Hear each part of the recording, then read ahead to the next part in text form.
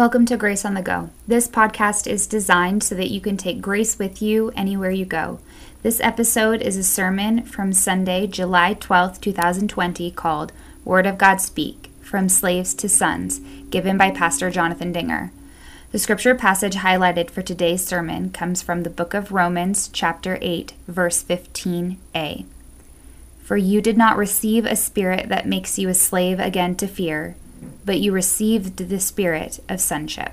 God's grace and His mercy and His peace are yours in Christ Jesus, our Savior. And we'll follow an outline here. And I don't know how many of you take a paper bulletin. And if not, maybe you have access to the scripture on your phone or something else. It wouldn't hurt to check that out. Romans chapter 8, it's those few verses from 12 to 17. But some of the most beloved and very powerful verses in all of Scripture as Paul writes to the church in Rome.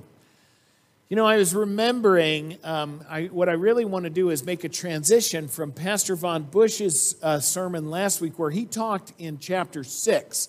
He spoke about chapter 6, and then now we're jumping ahead to chapter 8. The end of his sermon last week, which I thought was so powerful and so helpful to me, was he used those very familiar words that many of you know by heart. The wages of sin is death. But the gift of God is eternal life through Christ Jesus our Lord. Okay? So my first job that I ever had, the first job where I actually got a paycheck, a pay stub, because I had worked for a couple of years. There was a pizzeria. I grew up in Queens in New York City, and across the street from us was a pizzeria. So from the time I was about 13, I worked for 3 years at the pizzeria after they were making money and mowing lawns, and doing all that kind of stuff. And everybody pays you under the table, just gives you cash, does that kind of thing. But I remember the first job that I had for a paycheck was Burger King. So I worked in Burger King, and you go through the interview and they tell you how much you're going to get paid, what the minimum wage was. Minimum wage then was about 18 cents an hour. Just kidding. I think it was $2. I'm pretty sure in that era for me it was about $2. And so you sit down with the interview and they tell you what it is. And all of that thing, here's when you work, here's how many hours you get, and if it's overtime, it's this, blah, blah, blah. And I can do the math. I'm in high school. I can do the math. So I added up, get that first paycheck. You're waiting for that first paycheck. Here it comes. And it's about a third of what you thought it was going to be. It's what it seems like anyway. Do you remember those feelings? You get that paycheck, and out of it, and I go, what's this FICA thing? And then there's Social Security, and then there's all that, there's income tax, and then there's meals. You didn't tell me I had to pay for meals, and all of this different stuff, uniform, and there's all these deductions that came out of it. It stunk. And I had the worst of all jobs because my job was I worked the clothes, and I worked the grill, and at Burger King, it's flame broiled. And they would give me a Brillo pad. Remember those? Do they still make those? Brillo pad. And my job was to clean the hood. And so I got home about 2 in the morning, and you were just full of soot, and it was something.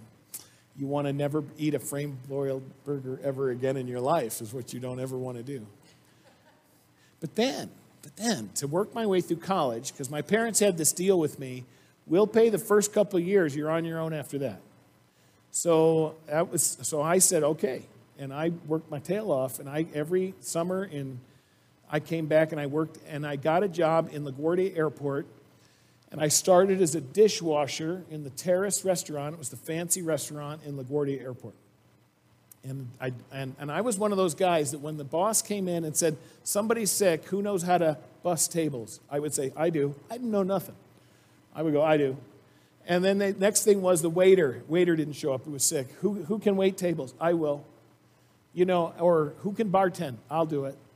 And so I did that all the time, and I faked it till I made it, and you just kind of made your way. Because I watched those guys, and I could see, and I could pay attention, I could make my way, but they made tips. They were tipped employees. And I said, that's a deal. That's pretty good, because my paycheck as a dishwasher was really bad. But the money I went home with, the big wad of money I went home with as a waiter or a bartender was really different. And what was different about that was because as a waiter, and I'm not into the modern iteration of waiters, many of whom want to sit in the booth next to you. I'm like, get out. Get out. And so I'm the kind of waiter that says, I wanted to be attentive. I was there as soon as you sat down. How are you doing? How's your evening? How can I help you? I didn't say, hi, my name is Jonathan and I'm serving you tonight. They don't care. I just wanted to say, how can I help your experience be great? What can I do to help you be great? And so that was my whole thing. But in the end, over time, if you're attentive and you're kind and you don't argue with people and you make it right for them, they tip you pretty well. And it's, instead of transactional, it becomes relational. And it's interesting because when Paul says this thing in chapter 6, and wouldn't you agree with me? Transactional, I get it. There's a balance sheet, and if for services rendered and you perform a certain way, I get that transaction. But how much better is it when it's relational? You know, I'll embarrass my friend Jack Mooney here too, but I'll never have a dentist like Jack Mooney. In my life, I'll never have another one like that, I don't think. And I love Kyle. But Jack's my friend. And so it's different, isn't it? Transactional or relational. And that's what Paul is saying. If you look at that in your Bible, in Romans 6, the very last verse of 6, but the wages of sin is death, right? The law is transactional. That's what you get for being bad, right? Being rebellious, being sinful. The wages of sin is a transaction which results in death. But the gift of God, and this is where I love this, is eternal life, right? Through Jesus Christ. Actually, it's wrong translation. In Christ. Paul uses that dozens of times. It's a phrase. It's very specific to Paul. En Christo. That's why my Life in Christ class is called that. En Christo. You are in Christ. And Christ is in you. And so it's relational. The gift is not like some payoff in which you get to, I don't know, sit on a cloud and play a harp, which sounds horrible to me. It allows you to be in Christ, with Christ, Christ in you. It's a relational thing. The wages of sin, death, but the gift is Christ. And so we have Christ. And because we have Christ, we have all things. We are in the will. We are children of God. That's where this is going. Because Paul then goes into this lengthy thing in Romans 7, this whole chapter in 7. And I tell Christians often, you should read Romans 7 and 8 once a year in detail. You should spend some time in it. But you should read Romans 7 and then Romans 8. It is the most honest picture of the journey of the Christian that I know of. It resonates with me. Maybe it won't resonate with all of you. But Paul in 7 just goes on and on. I know better is what he says. Have you never said that to yourself? Lord, I know better. I want to do your will. Don't we? We do. We want to honor the Lord. And then I go, but why do I still think and act and speak? Why do I do that? And I get mad at myself and I'm embarrassed. I'm ashamed. And that's how Paul says it. Wretched man that I am, who will save me from this vale of tears? So we're playing softball. We have a softball team here at Grace, have for a long time. This year we didn't know if there'd be a season. And so we started 6 weeks late. And we scrambled and scrambled to get enough people to play, kind of desperately, because I have been playing softball in a league in a city somewhere since I've been 14. I am going to be 60 this year, so that's a long time. I've been playing 46 years, been playing softball competitively on anywhere from 1 to 4 teams a year. That's the game I play. I didn't want to miss another season, so I begged guys, and we got on the team. But we're not very good. Yet. Let's say it that way, yet. We lost like our first 6 games. It was not good. And one of the games I missed, Ryan calls me up because Ryan's managing the team. Ryan goes, yeah, they have this new rule. Because now they have all the teams in one league. All the men's teams are in one league because they only have like half the teams. So the A teams and the C teams are all together. So they have this rule that if you're behind by 10 runs after 4 innings, when you're up next, if you're behind by that much, you get to start with the bases loaded. If you're behind by 15 runs, you get the bases loaded and you get 4 outs. We call it the you suck rule. That's what we call it. I'm sorry this is going online and now permanently, but it is hilarious because it is true. is what's bad. So one of our first games, it's just, I was not there, but that's what Ryan said. He said, yeah, they had the "you suck" rule, and we couldn't catch up. Anyway, last game, we finally won one, and the other team had to do it. We were so far ahead, so yay. But that's what Paul is doing. What's interesting is he's saying, because really it's kind of funny when we say that, because we said it about ourselves. It wasn't the other team saying it to us. You suck. No, we said it's the "you suck" rule because we suck. And we need all the help we can get. That's what Paul's saying in Romans 8.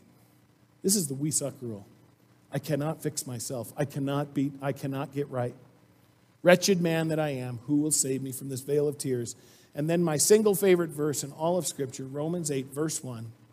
Therefore there is now no condemnation for those who are in Christ Jesus. And then chapter 8 goes on to talk about this sonship idea, and that's what I want to talk to you about today. We are those who are privileged to call upon God as Abba, Father. He puts that spirit of sonship in our hearts. Now, ladies, let me talk to you about this for a minute, because as I read it, and I read the Greek, and it is those male terms, sons of God. This newer version of the NIV says sons and daughters, children of God. It doesn't say that. It says sons. Let me tell you how cool this is for you. Ladies, I'm just talking to you. This is not an insult upon your femininity, right? This is not about that you have second-class citizen as women. You know what Paul is doing here? I did very careful study on this. What Paul is doing is he says, ladies, even you get to be the firstborn son. Because in that culture, now you're in the will. Now you are co-heirs of the estate. Now you are elevated. Okay? This is the idea. And in our current woke culture and cultural wars that we have now, people would be offended that, oh, how dare you think that they need to be elevated so much. Oh, phooey. Paul is honoring every one of us, all of us, who were broken by sin, rebels to God. And what Paul is saying, you now have the spirit of sonship, every one of you, male or female, you are now elevated to firstborn son. That's who you are. And so, ladies, I just want you to know that. What Paul is striving to do is to honor you. And men, you too. The journey for the man is a little bit less, isn't it? The journey for the woman was even more. The woman who in that culture was considered nothing. Didn't have a vote, didn't have a voice, couldn't own property, a whole series of things dependent upon your culture in that Jewish conservative culture. And Paul takes that and raises it up. So I'm going to use that term of sonship because it means we're in first position in the will. So what does it mean to be a son of God? What does this sonship idea really mean? It's interesting because there's 4 things that I want to share with you on this, because as Paul explains it, and if you're looking in your Bible, you have your phone open or something like that, verse 15, right? If you're looking at verse 14, because those who are led by the Spirit of God are sons of God, for you did not receive a spirit that makes you a slave again to fear, but you received the spirit of sonship.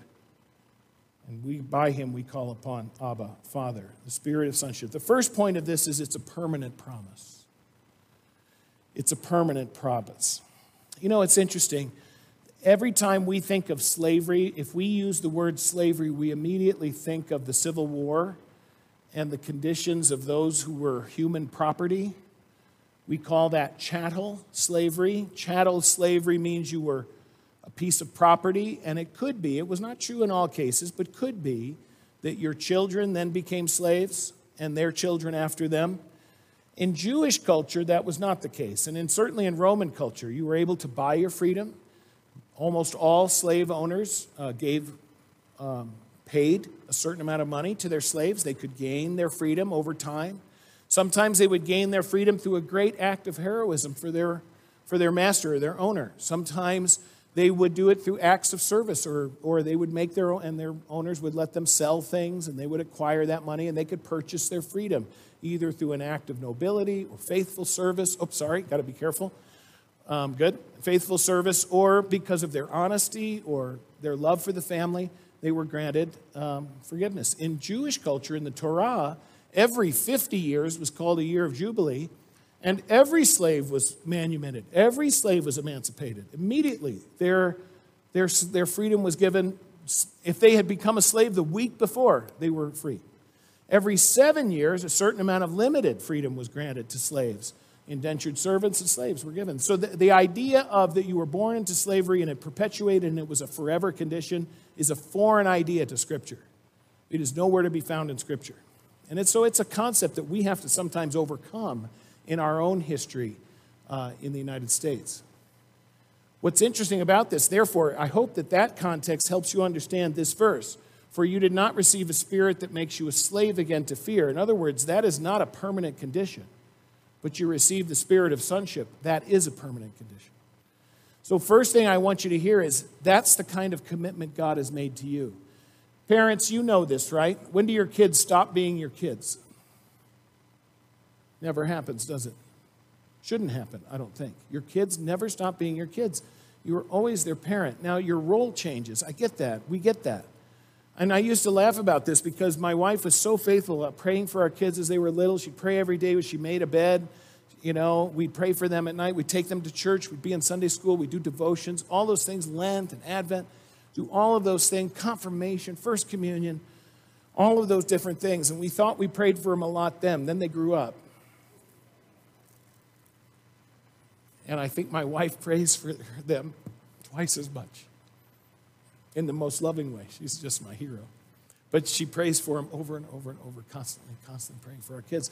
And our kids, you should know that. And even if you're a 60-year-old kid or 70-year-old kid, you should know your parents prayed for you always. Because you never stop being their kid. That's the promise number one of being son, child of God. It's a permanent promise, a promise which God will never go back on. Though we may be faithless, he will remain faithful. God cannot deny himself. It's a permanent promise. The other promise is interesting. It's slave to fear. And that fear is a fear of loss, of abandonment, that fear of not being valuable. And this permanent promise speaks directly against that God always will keep his promise. It's a permanent promise. Second thing is this. You know, I remember also when I worked at the Terrace restaurant as a waiter and as a bartender and so forth, and I'd jump in as a line cook here and there, and anytime I could make some money just to pay school bills and stuff was great. But it was interesting. Be careful what you pray for. I was hoping for a promotion. It was a little more money. Be careful what you pray for. Promotion was the worst thing that ever happened to me. Because all of a sudden now I had to be the boss on the people who were late and the people who were trying to get other people to punch their time card for them and the other people who were falsifying evidence or stealing stuff from the refrigerator or the freezer or trying to outfit their grandmother's china cabinet or, whatever it was. And then all of a sudden I had to be that role. I wish I had never asked for it. It's interesting because in that setting, none of those people that I worked, because I was there for months in the summer and went back to school. I worked through the summers, made my money for school and went back. I didn't have a relationship with those people. And I think that was one of the reasons the manager maybe gave it to me. Because he knew that if I was friends, really good friends with people, it would be much harder. It was already really hard, and they didn't listen to me very well. So it's a double-edged sword, isn't it? The second one is there's a relational obligation. Therefore, brothers, we have an obligation. It's not to the sinful nature to live according to it. Sometimes we seem to think in the Christian faith there's no obligation. And you don't hear me use the word obedience very often in Christian. And it's not a false word, it's a good word. But truly, we teach our dogs to be obedient. But we want our children to obey out of love, don't we? That's a different thing. It's not so much an obedience as it is a shared character, a shared value, a shared passion. That's what we're longing for from children, aren't we? Not just that they obey. You have a big enough stick, you can make anybody obey. We long for people to follow because they share the same passion and value that we have. And so it's interesting here because there is a relational obligation. When I was the boss, when I got the promotion, they didn't listen to me. They didn't know I loved them. And to be honest, I don't think I did. I mean, I didn't hate them. I didn't care. It was your job. But you know as well as I do, when you have someone who has your back, someone who you know has your best interest in heart, who you know loves you and would sacrifice for you, what wouldn't you do for them? Seriously, are you with me on this? What wouldn't you do? And that's the relationship Jesus is constantly calling. Jesus doesn't pull out his whip and say, follow me. Jesus says, here's what I'm doing for you. This is how much I love you. I long for you to follow me. Come with me. Come with me on this journey. And so there is a relational obligation, and it changes the nature of the obligation. Now it's like, cool, let's go. Let's go do this. Third thing on here is, and the thing is, the relational obligation is so powerful because it's the one he made first to us. I will always be your loving father. I will always be the one who's dearly in love with you, the groom to the bride. I'm making this commitment to you. I love to say that to wedding couples when they do their vows. You know, it's cool. They stand up here and they go, and I tell them, here's essentially what you're saying. Today I choose you, and I'm going to choose you every day after this, no matter what. I hope you say the same thing back to me, but even if you don't, this is what I'm saying. I choose you. And that's what God said first. It's interesting. It's so interesting because the groom always speaks first in the marriage ceremony. It's not a male thing. It's that God speaks first to his beloved bride. And says, today I choose you. And he said that to you and to me. He says, today I choose you. You are my very own. There's a relational obligation. That's another thing, what it means to be a child of God. Sonship. Third thing.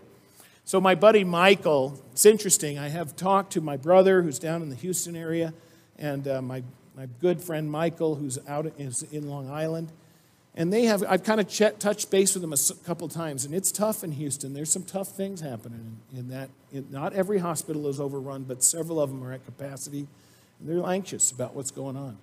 My brother's kind of filled me in on that because he's tried to make calls and visit, and he's not able to do so. So he's got his own members that are impacted by this.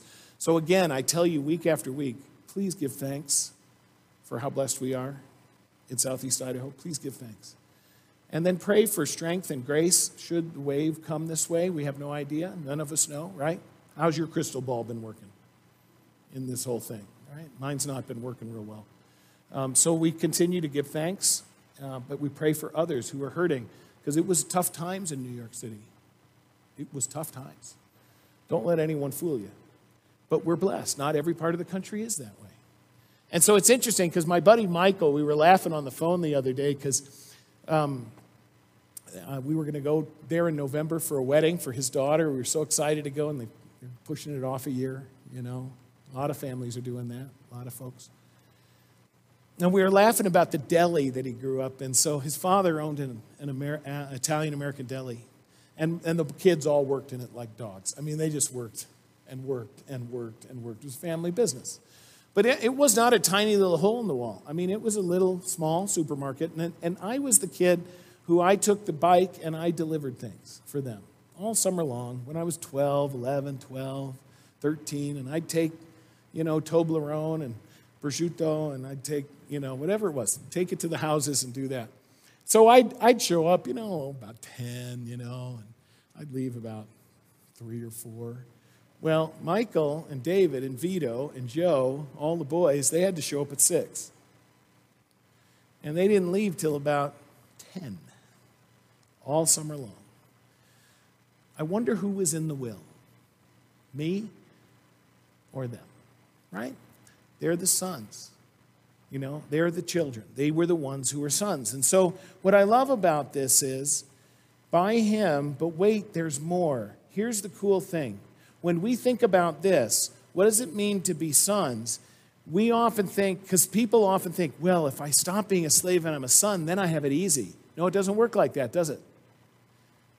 Now you're the child. Now you're the son. But here's the cool thing. But the father treats you differently than the employee. The father treats you differently than the servant or the slave. But God commits all things to his children. God entrusts all things to his children. So there's even more than just a relational obligation.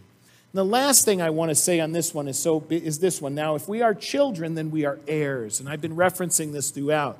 Heirs of God and co-heirs with Christ. That's a stunning statement when you stop to think of it. Co-heirs with Christ. It's interesting. I wondered about this. When we were looking at building the high school and we were kind of contemplating how could we pay for it and stuff, I actually explored this with some people. I said, hey, we have some long-term commitments to our church and the school. People have written us in the will. Can we borrow against that? And they laughed at me. They chuckled. They said, no, you can't borrow against that. Unless it's an irrevocable thing. But even then, we have no idea what that estate will be, finally, when it's disposed. So no, you can't borrow against the will. So it was interesting. When we did decide to build the MEC and the congregation decided it as the event center, the story that's behind that, very briefly, is the auditorium district was looking for some place to build this event center, which has turned out to be a tremendous success. Even now, they're really firing up again. It's doing well. But no one would loan the money. You know why? Because they could only commit to paying payments for 1 year at a time. So nobody could sign a mortgage. They couldn't sign a mortgage, like a 20 or 30-year lease. You get that? So they couldn't commit to it. So no bank would loan the money.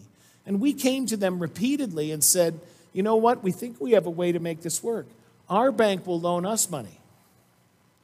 And then we'll build it for you. And you know why that worked? It was because we knew the people who ran the auditorium district. We knew the people who were involved here in Pocatello. We knew who were involved. We had a relationship with them. And our bank, the Lutheran Church Extension Fund, had a relationship with us. You see how that worked? So we had a trust relationship with our neighbors, and our bank had a trust relationship with us. But they didn't have a relationship with each other. Let me tell you how cool that is for all of you. How many times might that work out for you, where God has a relationship of trust with you, which allows you to have a relationship of love with someone else? And so what God is longing to do here is, you're in the will. God does let us borrow against the will. And this is what's so cool. You're not borrowing. Think about the parable of the prodigal son. Remember that one in chapter 15 of Luke?